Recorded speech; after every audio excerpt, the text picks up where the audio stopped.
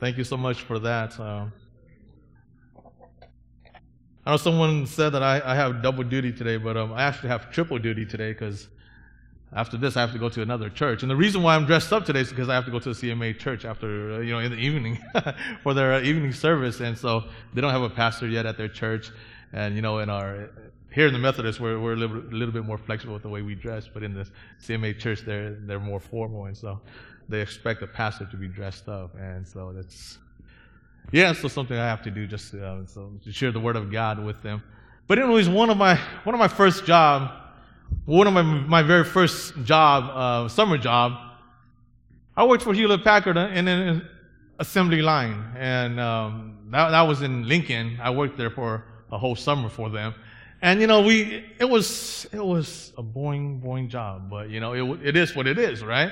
And so you would go to that assembly line, and they would have, we would work in teams of 6 or 7 people, and we would just stand there at that line where they have that belt coming through, and they would just have all kinds of different products coming through, and we would have to just pack that up. But everybody had their own little role, and you do that role for a while, and then you get bored, and you ask somebody else to switch with you, and sometimes the easiest one is the easiest position is the position where you just put the sticker on the box, right? So that's the easiest one. So I used to love to do that part. You just sit there whenever everything is packed up already, comes down, and then you just put the sticker on that box. And so I love that position. But I did that for a whole summer. I did that for a whole summer back when I was this was probably 1996 or 1997, and to me it doesn't seem that long ago, but for my kids, that's ancient times, for them. And so, back then when Hewlett Packard was still over in Lincoln, so I worked for them for a whole summer. And when I'm thinking about that, just reflecting upon that, I realized that the church, in a way, is a lot like that assembly line. It's a lot like that because we all have our different parts. God has gifted us with different gifts in the church. And the only difference between that assembly line that I was working at and the church is that assembly line was dealing with just a product. It was simply just an organization. But the church is something that is living. It is it is an organized organism, meaning that it is alive. And when we come together, we're not simply here to pack up a product, but when we come here together, we're actually here to live out this Christian life together as a family. And we live our life together, we share our lives with each other, we share our joys and we share our concerns. We share the good times and we share the bad times, and we share all these times, and we actually invest in each other's lives. And many of us, we come from many different backgrounds, many different cultures. We have the Hmong congregation, we have the Anglo congregation, but we're all one family. And we're investing in each other's lives. And I know some of you guys, Alma told me that she went and visited Shore and Carl, because Shore is very sick right now. And she went to visit them and to pray for them. And so we see that we're living our lives and we're investing in each other's lives, and we're coming together. And all of this is only made possible because of Jesus Christ. Because of Jesus Christ. So we are not simply an organization like any other organization out there. We're not simply a nonprofit group, but we are a living thing. We are living, we are alive. And being alive, we must be connected to a source somewhere. A source that gives us that life. And we see that source as Jesus Christ. That we are to be connected to Jesus Christ. And as we read the Scriptures and as we study the Scriptures, we see every single way in which the church is being referred to. It's always being referred to as something that is living. It is something that is alive. We see the vine and the branches, something that is alive. We see the sheep and the shepherd. We see the bride and the bridegroom. And of course, we see the Apostle Paul here in 1 Corinthians chapter 12, talking about the church as a body in Christ. As a child growing up, I came from a very small family. I came from a very, very small family. In the Hmong culture, we love big families. We love big families. You guys probably know that right now. But I came from a very small family. Although my clan, Yang, the Yang last name, there's just like, it's a big clan. But my family itself is a very, very small family. And so whenever I went around town, whenever I went around within my community, and I see all these people with big families, and they sit together at the table, and many times they don't invite you to sit at the table because you're not part of their family, and they have all their families sit together at the table together, and you got 40, 50 people just sitting at the table together, and sometimes I would yearn that so much. I would just want to be a part of that. I would just want to have a family of my own, a big family, so that I can experience what they experience. And a lot of times they will have parties and they will have feasts and they will pack up the church 400 or 500 people. My family's not very big. If we get to 100 people, that's good, But they will pack up the church 400 or 500 people in the church just for their parties, just for their feasts. And I used to yearn that so much because that's one thing that is emphasized on in the Hmong culture. This big family. Big families. Half of my family was killed in the Vietnam War, and that's why my family is very small. Our village was burned down, and so half of my family was killed. So that's why we have a very small family. But I've always yearned for that my whole life. And so not having that, I've always looked to the church. I've always looked to the church and hoping to find a church that I can feel as though I am actually a part of the church family. Feel as though I'm actually just being a part of that group. Sometimes it's hard. Sometimes it's difficult because even though in the Hmong culture, even when we are a church, we still have that same mentality of just sticking with our clan. And so sometimes coming from a small family, when I go into Hmong churches, a lot of times, you don't fit in. You're not accepted. And so I've always yearned so much just to find that church. When I was 14 years old, I wrote a little song, and we sang it at a Christian concert for the CMA. And I wrote it in Hmong, of course. But my experience in the church, I've seen a lot of, like I've told you guys before, a lot of fighting, a lot of arguing, and not a lot of unity. And so I wrote a song, and these are the lyrics for the song. I translated it from Hmong to English, and it sounds kind of corny in English, but it is what it is. But it gets the point out, okay? And so this is my song when I wrote at 14 years old for this Christian concert about unity. And the lyrics says this, that my life here on this earth, all I see in the church are people fighting and arguing. And as I observe this every day, my tears are falling. And will there ever be a day that there's peace in the church? When I'm hurting, will there be anyone to love me? When my heart is stressing, will there be anyone to even worry with me? And as we live together, the church, we need to learn to love each other. What does the Word of God say? Please let us take it and think about it for a while. Doesn't it teach us to forgive those who sin against us? So no matter which clan you belong to, no matter which dialect you may speak, whether it's green or white, let us hold each other's hands and be brothers and sisters, so others may see God's grace and His mercy. When someone sins against you, please let it go. Don't hold it into your heart forever and hold grudges against one another. We must learn to love one another, for one day we will all live in heaven together. The Word of God teaches us clearly that even though we don't belong to the same clan or we don't have the same last name, it is by the name of God that we are one family. At 14 years old, I wrote this song because I was observing so many things going on in the church at that time.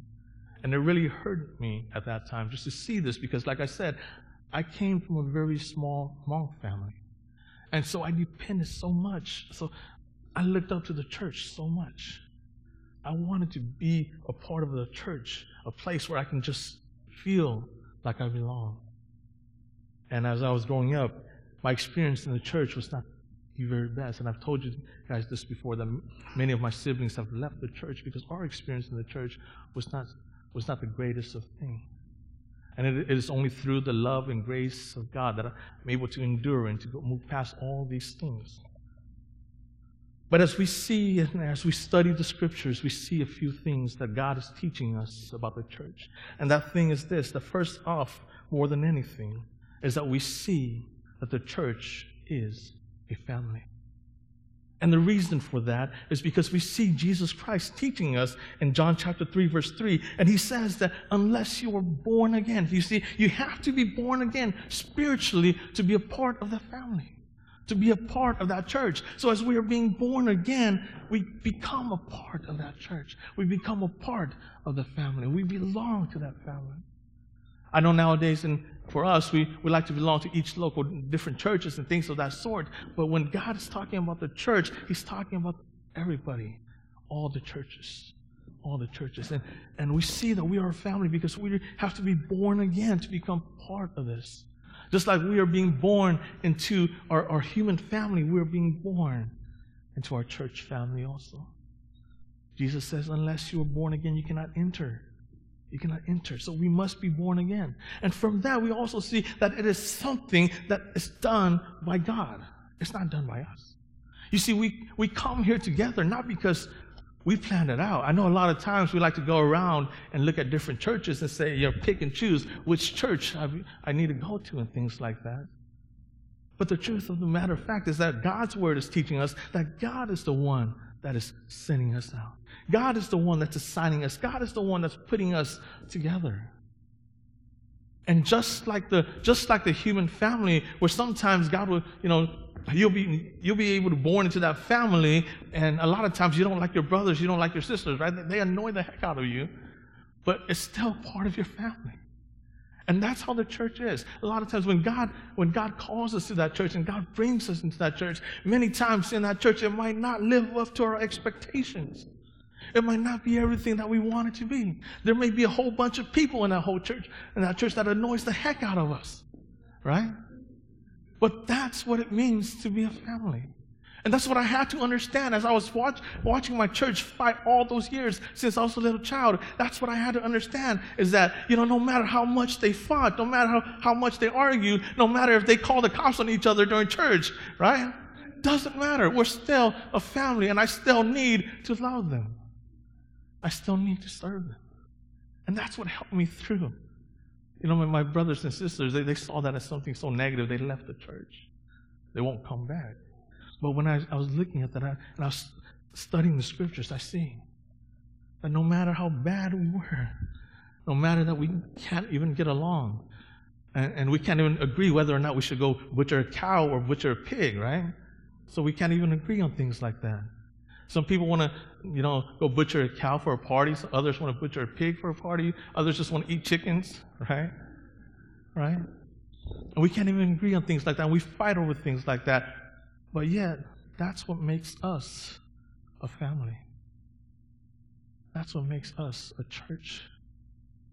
And so I had to understand that as I was growing up. When I was younger, I was struggling with that so much. But as I start to study the Scriptures and I start to understand the Scriptures, I see that that's what it's like. And we just need to love one another because God has a purpose. God has a purpose to bring us all together. Because some way, somehow, in God's own wisdom, He's going to make it work. And I don't know how. I don't know how we're going to get along, but God has a purpose. And so He brings us together for that very, very purpose. And we're just simply there to live with each other, to share our lives with one another. And sometimes, we get so angry at each other, we come to church and we don't even acknowledge each other anymore. We don't even want to shake each other's hands anymore, but that's okay. We'll move past that. Just like families, even now, my youngest sister, she's about 10 years younger than me. She don't like me. Okay. So we have different views of the world. Okay, so she don't really acknowledge me, but it's okay. We're still brothers and sisters. I still love her, and whenever there's family function, we come and we see each other, and she just walks away, but it's okay. It's okay. It's okay. We're still family. Because whenever something comes up, we're still there for each other, And so, because my sister, she doesn't like the Hmong traditional stuff anymore, and so she wants to get away from that. Well, I'm trying to tell her that, we still have our parents, and so we still need to acknowledge that part of our culture, but she doesn't want to have anything to do with that. So that's where the disagreement is at. But that's how it is. That's life. Even when you don't agree, and even when you don't get along, you have to understand that you are a family, and the church is a family. And so we need to come together, and there must be unity in the church. And we must be united under a certain purpose. And that purpose, as I said before, it's always our connection to Christ. We're always connected together because of our acknowledgement of who Jesus Christ is as our Lord and our Savior, and our God as our Father. And we are all children of God. I don't know if you guys know this, but you guys are actually prince and princess, right? We're all prince and princess here, because our Father, God, is the King. And so we're all prince and princess here. We're all royalty, right? We're all royalty here. So that's who we are as a church. That's who we are. And our Father is the great King. And that every single person, as we read through the Scripture, we see that every single person matters. And we don't ever want to push anybody out. We don't ever want to push anybody out. Now the body is not made up if the foot should say, because I am not a hand, I do not belong to the body, you see. So don't say that just because you're not able to do somebody else's, you don't have the gift that somebody else has. It doesn't mean that you don't belong in the church. There's no one in this room that has all the gifts. No one. Some of us, we have the gift of administration. Some of us, we have the gift of preaching, teaching. Some of us, we have the gift of leadership and things like that. But none of us have all the gifts. And I believe God did that on purpose, so that we would depend on each other, so that we can work together. But a lot of times we don't see it from God's perspective, and we see it from our perspective. And we say, since I don't have this gift that this other person has, then that means I must not be important, or that means I'm not part of this body. I'm not part of this church. But that's not true. We all have a gift. We all have something to offer to the church. And that's why God brings us together. That's why we are together. It goes on and says, if the whole body were an eye, where would the sense of hearing be? You see, if everybody was just an eye, then how are we going to hear? It's just like that assembly line again. If everybody was doing my job and putting a sticker on, then how are we going to get that package packed up, right? We need somebody to pack that package up so that I can put that sticker on that box, right? Right? So that's, so everybody needs to do their job. Everybody has their job, their duty. God has gifted us with different things. And it goes on to say that God has arranged the parts in the body, every one of them, just as He wanted them to be. See, once again, we see that God is the one that arranges us. God is the one that brings us together. God is the one that makes us into a family. And each and every single one of us in this room matters to this church. Without your input, without your support, this church will not be able to grow. You don't only matter to the English service, but you matter to the Hmong service also. I want us to understand that. As I told the Hmong congregation, that this is not only about the Hmong congregation, but it's also about everybody in the church. We need to input into each other's ministry. We need to share the ministry together. The Hmongs need to help out the Anglos need to help out the Hmongs. We need to invest in each other's lives. We are one church. We are one church. We are one people. We're one family. And that's what we need to come. That's what we need to understand. And we need to come to that understanding. And once we come to that understanding, I believe that God is going to do many, many great things through this church. I truly believe that. God continues to search out for a church that will glorify Him. God continues to search out for a church that will be able to model the biblical church for the world to see. And I want this church to be that church. As we look at the book of Corinthians, we see something about the Corinth church, and the Corinth church is everything that you don't want to be. Okay? It's everything that you don't want to be. And so if you read the book of Corinthians and just do the opposite, okay? So, yeah, but even though they were that way, even though they were that way, they were still a church, you see, and God still loved them. And the Apostle Paul continues to teach them so they will come together. And that's why he used the body analogy. That's why in chapter 12 he comes to the body, because he wanted them to understand how they are to function. And he wanted them to understand that God has put them together. And even though at that time they were struggling, there was hope for them. And that's what the Apostle Paul was trying to express to them. And as a church, we're nothing like the Corinth church, okay? We're nothing like that. But there's always room for improvement. And I believe that as a church, God is going to do mighty, mighty great things among us as we continue to love one another and continue to invest in each other's lives. And once again, I just want to pray for Liz and for Timothy. I want all of us to pray for their safety as they go to Ohio. So remember to pray for them. And we are going to miss them dearly. I'm going to miss them dearly myself too. And so let us pray together. Father, we thank you so much, Father, for bringing us here together, Father. It is you who have arranged us this way. And so we are brothers and sisters, and whether or not we like each other, you have a greater purpose for us, Father. And so please reveal that purpose to us, and please continue to lead us so that we will discover that purpose that you have for us, Father. So we give you all things, and we lift all people to you. In the name of our Lord Jesus Christ, we pray. Amen.